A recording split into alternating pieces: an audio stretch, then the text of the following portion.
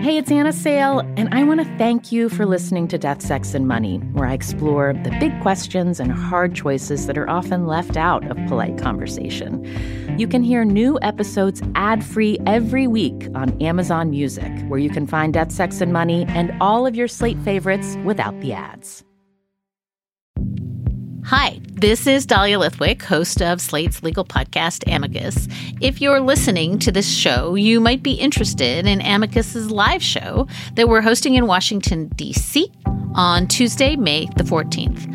My colleague, Mark Joseph Stern, and I will be talking to some amazing guests, including Sherrilyn Ifill and a sitting state Supreme Court justice, all about how originalism, a relatively recently invented way of interpreting the Constitution, has taken over the Supreme Court and radically reshaped the law. It's been doctrinal rocket fuel for the conservative legal movement and facilitated the rolling back of abortion rights, the expansion of gun rights, and the obliteration of the separation of church and state. And as another wildly consequential Supreme Court term careers to its end, the court's originalists are on a tear.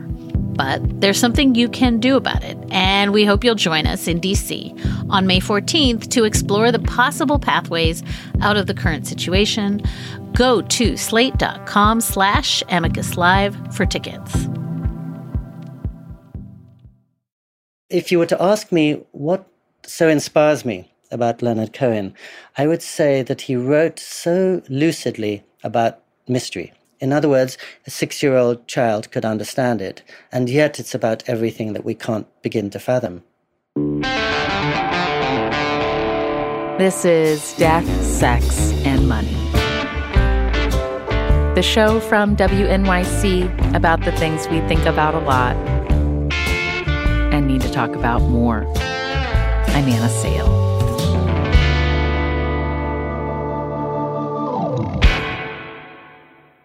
When I reached writer Pico Iyer at his home in Japan, it was late afternoon where I was and early morning the next day for Pico. If you were going to turn on a Leonard Cohen song this morning to listen to, what song would you pick? Well, I've already answered that, Anna, because I did so with If It Be Your Will. And that's almost the prayer that I begin every important conversation with. Takes me to the deepest and quietest part of myself. If it be your will, let us speak no more, and my voice be still as it was before. Almost every single word a monosyllable, and yet it gets to a place that we can't begin to explain. I shall abide until. Leonard Cohen died in 2016, but he's with Pico most mornings. Pico was a longtime fan of the singer-songwriter, and then the two became close friends in the last 20 years of Cohen's life. If it be your will.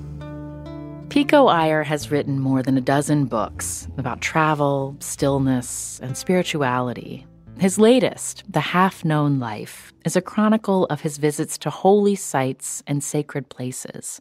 And we started our conversation talking about when he first met Leonard Cohen at one sacred place, at a monastery outside of Los Angeles, where Cohen eventually stayed for 5 years after decades of living like a rock star. Pico had been assigned a magazine story about that transition. And I will never forget driving up into the cold, high, dark mountains behind Los Angeles. And I pulled up into this parking lot. And a stooped old man in this tattered black robes came up to me in wire-rimmed glasses and a red bobble hat. And I opened the door and he gave me a deep bow. And honestly, though I'd been listening to him for 21 years at that time, I didn't realize this was Leonard Cohen. And he insisted on carrying my little bags to the cabin where I was to sleep. As soon as we got to the cabin, he went to the kitchen and he started cooking me dinner, really as if I was some great dignitary and he was just an anonymous servant there to look after me. Then, after a few minutes, he asked me if I needed a wife. So that's when I had a sense that this is Leonard Cohen after all. There's this surprising sense of mischief and irony at work. Were you able to sort of to talk with him as another person, as a friend, or how long did it take you to kind of let go of that parallel conversation that you were having, that you were noticing that you were with this musician who had been really meaningful to you? I think Leonard Cohen's great gifts as a singer and a monk and a human being were for honesty and intimacy.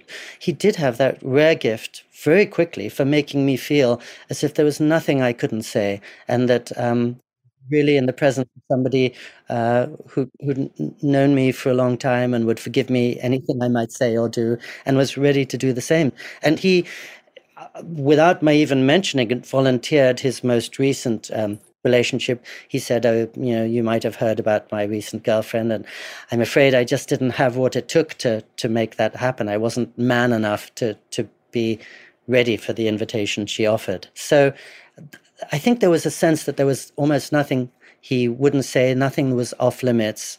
But the other thing that struck me was the first time I went and visited his house. We enjoyed a nice lunch. And then when lunch was finished, he took 2 folding chairs out to this tiny front garden, looking out on this very unremarkable residential street. And he sat down on one chair, and I sat down on the other. Nothing. And I waited for the conversation to continue. Nothing. And I think maybe 20 minutes passed and not a single word exchanged. And finally, I thought, well, maybe this is his gentle way of saying it's time for you to go home. So I said, you must be busy, I should leave. And he looked up at me, just beseeching me. And he said, "Please don't go." And one of the things that moved me was that he realized that silence was the most intimate thing that we could share together. Your beauty lost to you yourself, just as it was lost to them. Or take this longing from my tongue, whatever useless things these hands have done. Let me see your beauty broken down, like you would do. When I listen to Leonard Cohen, I feel it's almost like there's this deep sense of romance, and that I feel like he's trying to seduce me into this deeper part of myself. I feel myself almost resist it because maybe it's too that kind of powerful, seductive energy from a man, to me, sometimes feels dangerous. That's just such a perfect way of putting it, about seducing you into the deeper part of yourself. I think if you'd said that to him, he would rejoice, because you're absolutely right. He was extraordinarily seductive, and he was wise to everything you said about the dangers of seductiveness for the seducer as much as for the seduced. When I first met him, and he spoke so spellbindingly about how he was committed to this life in the monastery, and he couldn't even remember that there was a Leonard Cohen who was a singer. I didn't buy it. I thought this is a clever thing that he's perpetrating on an innocent journalist.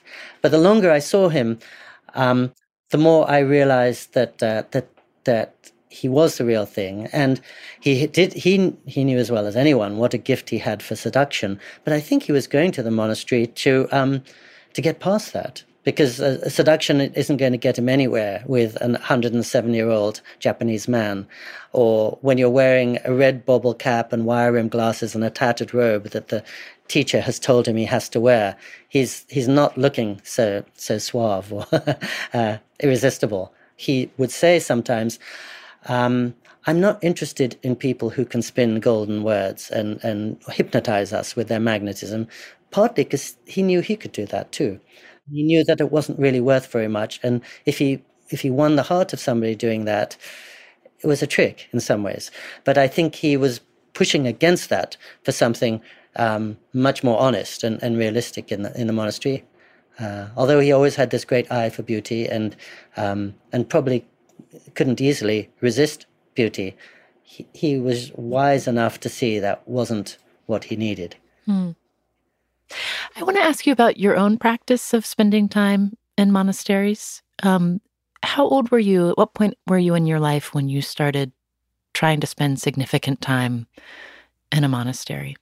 I grew up in English boarding schools, Mm-hmm. A 15th century boarding school in particular, where we had chapel every morning and chapel every evening, a very strict hierarchy, all male environment. There was no straying. So in some ways, there was a good training for a monastery.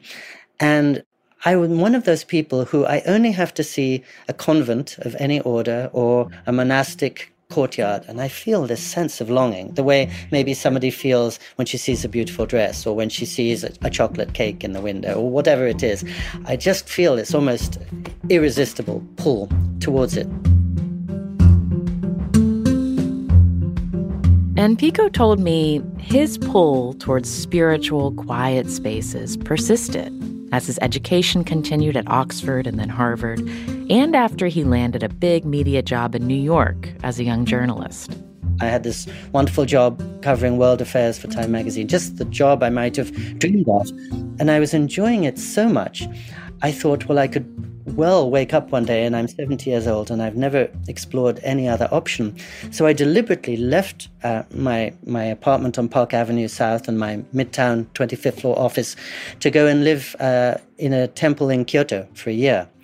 And as it happens, my year in a temple in Kyoto only lasted a couple of weeks. But here I am 35 years later, still in a tiny 2-room rented apartment near Kyoto. So the intuition that sent me here was the right one. I just wasn't ready for it at that point in my life in my late 20s. I had a romantic idea of sitting under the full moon composing haiku as I looked over a dry sand garden or whatever. And I didn't realize that being a monk in Japan or anywhere means scrubbing floors and shoveling snow, and it's very menial work.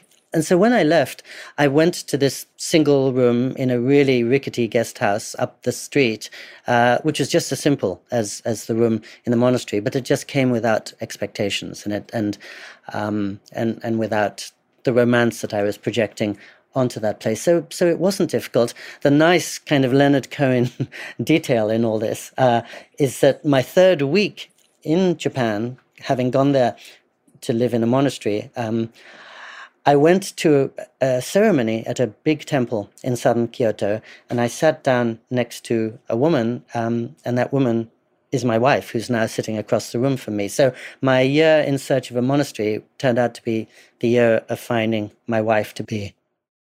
When Pico met his wife, she was the mother of 2 small boys and married to someone else. Pico's written 2 books about their marriage and life in Japan. The Lady and the Monk was the first. A second about middle age is called Autumn Light. Both describe the simple domestic life they've built in Japan, in a spare, small apartment they share in a suburb of Kyoto. It's intimate and close, but they don't share everything.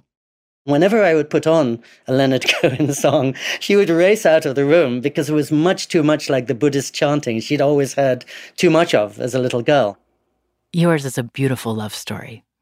The way you have written about it. I don't know your wife personally, but the way you have conjured her, I feel like I know her. Is she listening to you as we're speaking right now? She is. Uh-huh. Yes. Thank you for such lovely words. I have to tell you, as I was reading your latest book, The Half-Known Life, and it's so much about travel and going to new places and having encounters with people you're just meeting, discovering and getting to know what they know of the place where they live. I was thinking so much about how you've constructed your life to be one where you are traveling all over the world. You are having these incredibly deep encounters with people all over the place, and how it almost feels to me, I wonder if that feels intention to you to have the kind of long, committed relationship in a marriage that you've had, where you have this life where you've both been sort of looking out externally and being on the road and traveling, and then also having this long time committed domestic arrangement. Well, yes, I think it's deliberately a balance that I, probably like most people, are trying to find and then to maintain. I remember when I was growing up as an only child, I was thinking, well, there are 2 things I really want to do in the world. And one is to get to know the world firsthand, to see everywhere from North Korea to Tibet to Easter Island. And the second is to get to know myself and the people around me very well. In other words, to make sure that the external world doesn't efface the internal, but also to make sure I'm not so busy sitting off in some monastic cell that I neglect the facts of the world outside. So I try to sustain both of those because I don't want to have a gated vision of the world or a mediated sense of the world. And I do feel, having traveled all this time, the more I travel, the more I see how much we don't know about the rest of the world, but how important it is to try to experience it firsthand.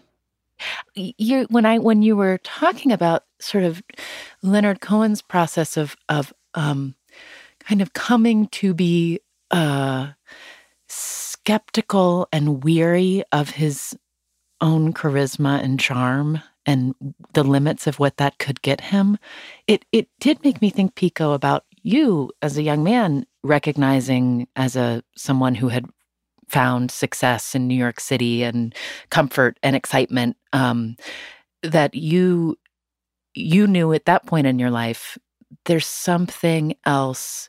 I can stay on this path and I can see what this is going to lead me, but I need to step off to get somewhere deeper. Yes, I was really glad I could be in New York City, which in certain ways seems like the center of the world, and that I could do that very exciting job. Because if I hadn't, then something in me might always have thought, what would it be like to live in New York City, to work for a big magazine, to lead that life of seeming glamour or excitement? And that allowed me to leave that behind. That's what I probably dreamed of when I was 14 years old. I've now done it to my satisfaction and learned what I can from it. And so I'm free of that, and I'm free to try to grasp something a little beyond that. During the pandemic, I was largely staying with my mother, who died during the pandemic and who soon after she was turning 90. And I'm her only child. So as I was there next to her and seeing, as so many of us do, aging parents come apart in mind and body, I was thinking, what do I have to bring to her? What can I do to help her or to support myself in this difficult situation? And it's moments like that when you realize my resume is not going to help. My bank account's no use at all. Whatever I got living in New York City is not anything I can bring usefully to this life and death situation.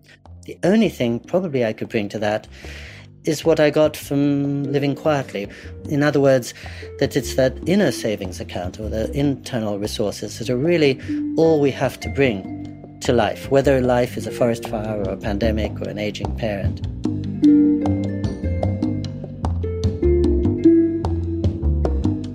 Coming up, Pico talks about surrendering to life's unknowns. When I think of the big moments of my life, they've all happened with no help from me. I step into a temple in 1987 and sit down next to a stranger. She turns out to be my wife. I go back to my mother's house in California, and suddenly I'm surrounded by flames that are 5 stories high, and by the end of that day, I've lost everything in the world. I come back to my apartment in Japan, and an anonymous letter arrives on my doorstep one day, and there's a very generous check. And so I'm not a fatalist, but I hope I have a chastened and maybe humble sense of what I can and cannot affect.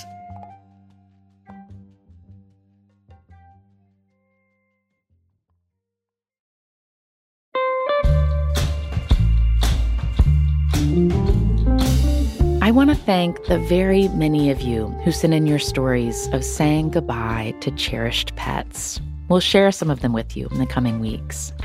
As I reflected over the last week about my loss, I realized that for me, many of my biggest feelings came before my dog Jack was gone. It was anticipatory grief, but I think it was also fear. I didn't want to deal with admitting that he was declining or researching the logistics of euthanasia. And I was even afraid of being in my house without him. And as it got closer and closer, my feelings became very intense. And then we did it together as a family, and it was sad, but it was okay. So we have a more abstract question for you this week. We want to hear from you if you are experiencing fear and what advice for how to be brave. Maybe you're fearful in social situations, or of caregiving for a parent, or looking into your finances. Or maybe you're fearful of making some other kind of change, even though what you're doing now doesn't seem to be working. We're putting together a panel of experts to consider your stories and questions about fear in just a few weeks. Is there something you're afraid to do and wish you could just get to it? Record a voice memo and tell us if there's something you're afraid of and that you could use some advice about how to be brave. Email it to us at deathsexmoney@wnyc.org.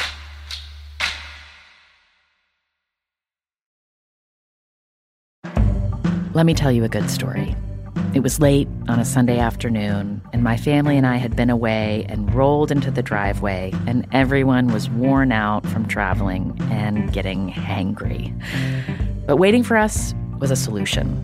A Hungry Root box filled with healthy, grabbable snacks and a few different dinner meals to choose from. We tore into this thing like a pack of wild animals and ate all the snacks. But they were healthy, whole ingredients, fresh produce. And then we were set for dinner a few hours later, which only took about 15 minutes to prep and cook and get on the table. I was so grateful to my past self for doing my current self this solid by ordering this box. And it was easy. I took a short quiz to tell Hungry Root what kinds of meat my family eats, the sorts of flavors we like, any dietary restrictions we have, or just things we're trying to avoid, and when I wanted the box to be delivered. Right now, Hungry Root is offering Death, Sex, and Money listeners 40% off your first delivery and free veggies for life. Just go to hungryroot.com/DSM to get 40% off your first delivery and get your free veggies. That's hungryroot.com/DSM. And don't forget to use our link so they know we sent you. Hi, I'm Josh Levine. My podcast, The Queen, tells the story of Linda Taylor. She was a con artist, a kidnapper, and maybe even a murderer. She was also given the title the Welfare Queen, and her story was used by Ronald Reagan to justify slashing aid to the poor. Now, it's time to hear her real story. Over the course of 4 episodes, you'll find out what was done to Linda Taylor, what she did to others, and what was done in her name. The great lesson of this, for me, is that people will come to their own conclusions based on what their prejudices are. Subscribe to The Queen on Apple Podcasts or wherever you're listening right now. I want to thank you for listening and for all your support as we at Death, Sex, and Money have made our move to Slate. Your stories, voice memos, and emails have meant so much to the team. As part of this transition, there's a new way to support our show financially at Slate, our new home, and you'll get something special in return. Subscribe to Slate Plus, and you'll not only support our work on Death, Sex, and Money, you'll get access to new benefits, including listening to us and all of the other great shows Slate makes, like Slow Burn and Decoder Ring, without any ads or sponsor breaks. To subscribe, just click Try Free at the top of the Death, Sex, and Money show page on Apple Podcasts, or visit slate.com/DSM Plus to get access wherever you listen. Thanks. This is Death, Sex, and Money from WNYC. I'm Anna Sale.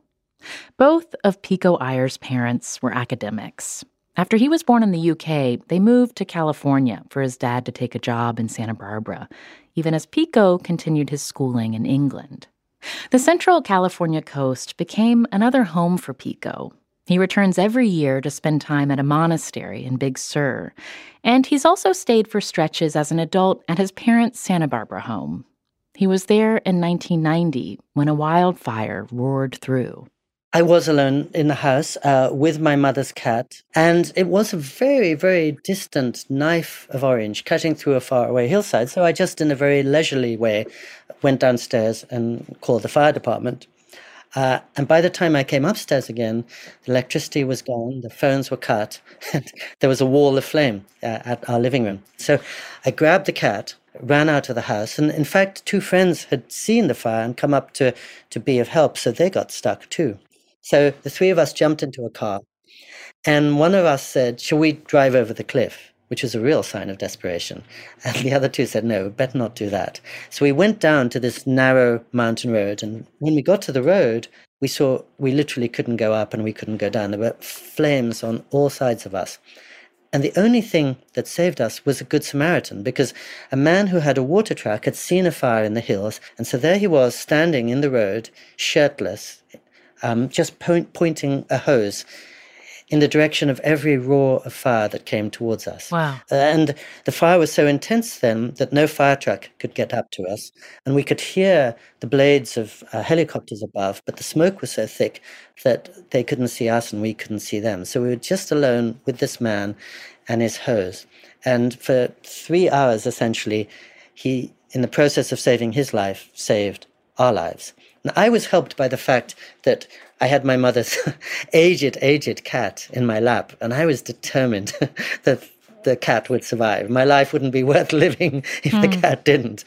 And so we were there for 3 hours, and in fact, for 45 minutes in that period, I was literally under our house, so I could see the fire systematically destroying everything. Yeah.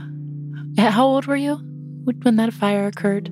I was 33. 33. So much easier for me to start again and to learn lessons than from my parents, who were 60 and 59 then. And I think for my mother, it was really devastating at the age of 59 to lose all her photos, every memento of her life, all her lecture notes, all her jewels, all her saris.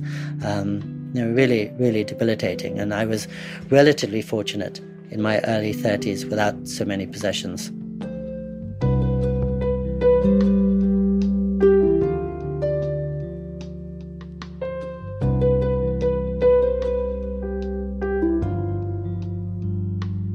Let me ask you, those key points in your life that you had no control over, I want to ask you about them a little bit more in specificity. First, you said you got a check in the mail on your doorstep in Japan. What was that? Well, I won't go into details, but a very, very generous friend who's a writer, I think, makes it a practice of trying to support other younger writers that she knows so that they can write as much as possible. So this check arrived. It was completely anonymous, and I had not a clue who it came from, and it was probably equivalent to about a year's salary for me. And I wrote a thank you letter, warm thank you letter, to the richest person I know, who was very bewildered because he had nothing to do with it. It must be this very successful person who's suddenly taken picture on me. But it wasn't him. It was another writer, and who didn't want to be thanked for it or acknowledged in any way, hence had sent it anonymously. Wow, that's amazing. How old were you when that happened? This was only a few years ago, and I sort of wrote my next 2 books on the basis of that check. And I mention it only because I think there are equivalents of that in every life. I mean, all of us are recipients of sudden windfalls of really good luck and sudden intrusions of very bad luck. And however we interpret them, I think for me the important thing is just to realize I had nothing to do with these things suddenly arriving in my life. That's such a beautiful gesture. When you say, of course, you could not keep your mother from dying with your bank account, but what a bank account can do is you could provide, if you felt like you were able to, you could provide comforts and a level of care that you hoped and would expect for her. And I wonder, did you and Leonard Cohen, or how do you think about the ability, the privilege of being able to pause life, to think about going inward, to step away from the path that you're on? How so often that's enabled by having the money, or at least the faith that if you pause making money, you'll be able to keep making money when you come back. How do you think about that? So I think I have a twofold answer to that, which is you're absolutely right. I've been so lucky. I've always lived in comfort, and I've always had the confidence that if I needed to, I could find a way to earn the money. So much of my life has been travel to often the most desperate and impoverished parts of the world. I know not to take it for granted because 98% of my global neighbors are not in that position. They don't have the chance to go and stay in a monastery in Big Sur the way I do, let alone live for 5 years in a Zen monastery the way Leonard did. And the other thing is that choosing to live simply can be as much a form of vanity as collecting Rolls Royces. I have a friend who has a very serious Zen practice, and he said that when he was a young man, he determined, although he was living in California and he was very well educated, I'm going to live on $8,000 a year. In other words, I'm going to live beyond almost the maximum degree of simplicity. And at some point, he realized that wanting to live on $8,000 a year could be as much a form of self-gratification as wanting to live on 8 million a year. Do you think at this stage in your life, when you think about the ambition to have more money, is that something that you have, whether it's for your own comfort or just for the ability to give away money? It's so funny you say that, only because 2 days ago, I wrote down for myself in my little notebook, if somebody gave me $10 million tomorrow, I wouldn't change a single thing in my life, which is a sign that I'm lucky enough to do what I want to do, which is writing. Although we're in this $500 a month tiny 2-room apartment, we've been here for 30 years now, and I wouldn't want to be anywhere else. So I'm fortunate that I seem to have found the life that I have what I need and no more and no less. And of course, I worry about my wife and children if I die. So I want to make sure that they're taken care of. And like everybody, my economy was shattered by the pandemic, and for 2 years, revenue was probably close to zero. But I had much to be grateful for at the same time, starting with my health and the fact that I and my wife and loved ones are still alive. Again, I think we have a choice every day about whether we fasten our attention on what we don't have or what we do have. And probably I found if I think more about the things I do have that I'm so lucky to have, then I'll be much happier than wishing the world were other than it is. Mm-hmm. Yeah. And I guess my last question for you, Pico, is about your experience of Leonard Cohen and listening to his music after he was gone. He's been gone 8 years now. What have you observed about what it's like for you to listen to him and to not be able to be in relationship with him anymore? My wife always maintains he never died because his music and his presence in some ways is more alive than ever. His songs are, I think, more ubiquitous now than they were 20 years ago. But his death hit me really, really hard, more hard than almost any death I can remember, partly because there was so much I felt I could share only with him. I would find love poems from the 6th Dalai Lama, or I'd find a perfect description of what it is to be a stranger in the world. And I thought, Leonard is the one person who will see what this is about. I mean, of course, even as a monk, his hope, perhaps, was that people would still listen to parts of his songs after his death. And they're doing so more than ever before, which is a reminder that the best in us never dies.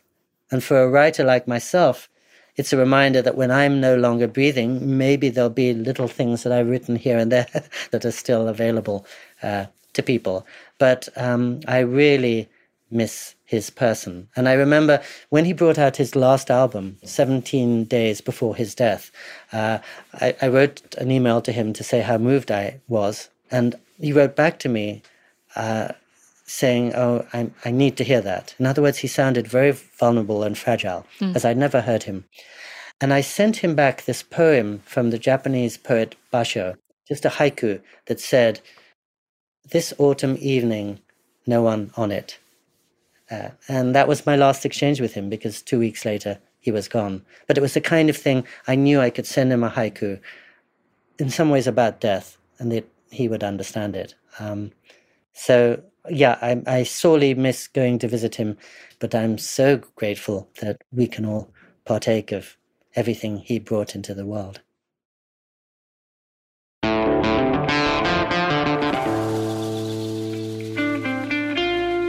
That's Pico Iyer. His new book, The Half-Known Life, In Search of Paradise, is just out this month. Pico also wrote the liner notes for several of Leonard Cohen's albums, including The Essential Leonard Cohen, an album that is worth spending a lot of time with. Death, Sex, and Money is a listener-supported production of WNYC Studios in New York. This episode was produced by Afi Yellowduke. The rest of the team is Andrew Dunn, Zoe Azulay, Liliana Maria Percy-Ruiz, and Lindsay Foster Thomas. Our intern is Baze Hohen. The Reverend John Delore and Steve Lewis wrote our theme music. I'm on Instagram at Anna Sale Pics. That's Pics. The show is at Death, Sex, Money on Twitter, Facebook, and Instagram. Thanks to Adrian Engel in Marlboro, New Jersey for being a member of Death, Sex, and Money and supporting us with a monthly donation. Join Adrian and support what we do here by going to deathsexmoney.org/donate. Pico did tell me, even though his wife wasn't exactly a fan, he was excited to introduce her to Leonard Cohen. My wife didn't know who Leonard Cohen was, and she didn't love his music. And then he extended a packet of cigarettes towards her, and she just got weak at the knees. And to this day, she would say, that's the coolest thing she's ever seen any man do. I'm Anna Sale, and this is Death, Sex, and Money from WNYC.